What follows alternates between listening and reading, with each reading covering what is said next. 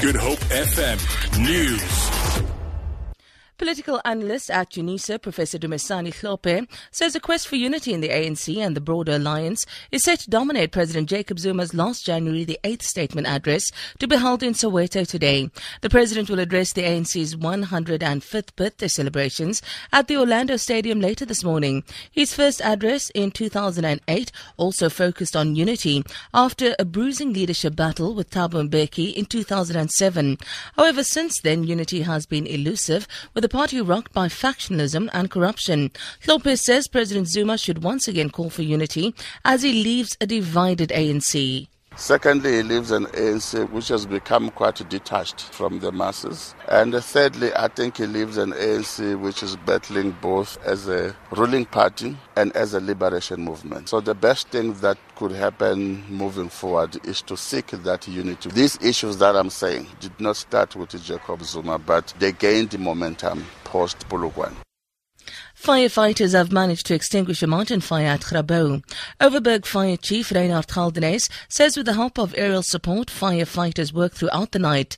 Low cloud cover in the Overberg, which yesterday hindered firefighting efforts, eventually lifted, allowing choppers to be sent in. Galdenes says the cause of the fire, which began last Friday, is unknown. Galdenes says 2 teams will be on standby as well as lookout points being set up. The fire has been extinguished completely on the Grabouw side, all the way from the ignition point out of the Grabouw plantations right up to Klein Bayhoek in the mountains above Helderberg. So that line is out, but it's still a very volatile line considering the wind and weather conditions. So it will be monitored closely during the day to prevent reignition. The lookouts that we're placing in the strategic areas around the mountain can see the whole line from where they are. So we have got visual or eyes on the line.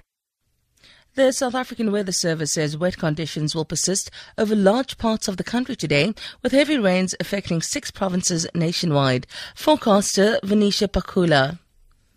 We're still expecting rain over the central parts of the country. We also have extremely high fire danger conditions which are expected in places over the Cape Metropole, southern parts of Cape Winelands and the interior of the West Coast districts of the Western Cape, as well as the western interior of the Northern Cape.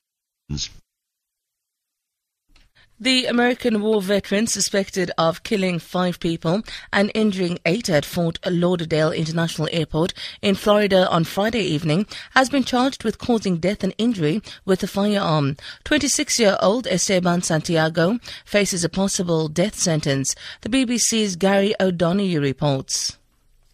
The FBI says he's cooperating with investigators and they do not believe anyone else was involved in his actions.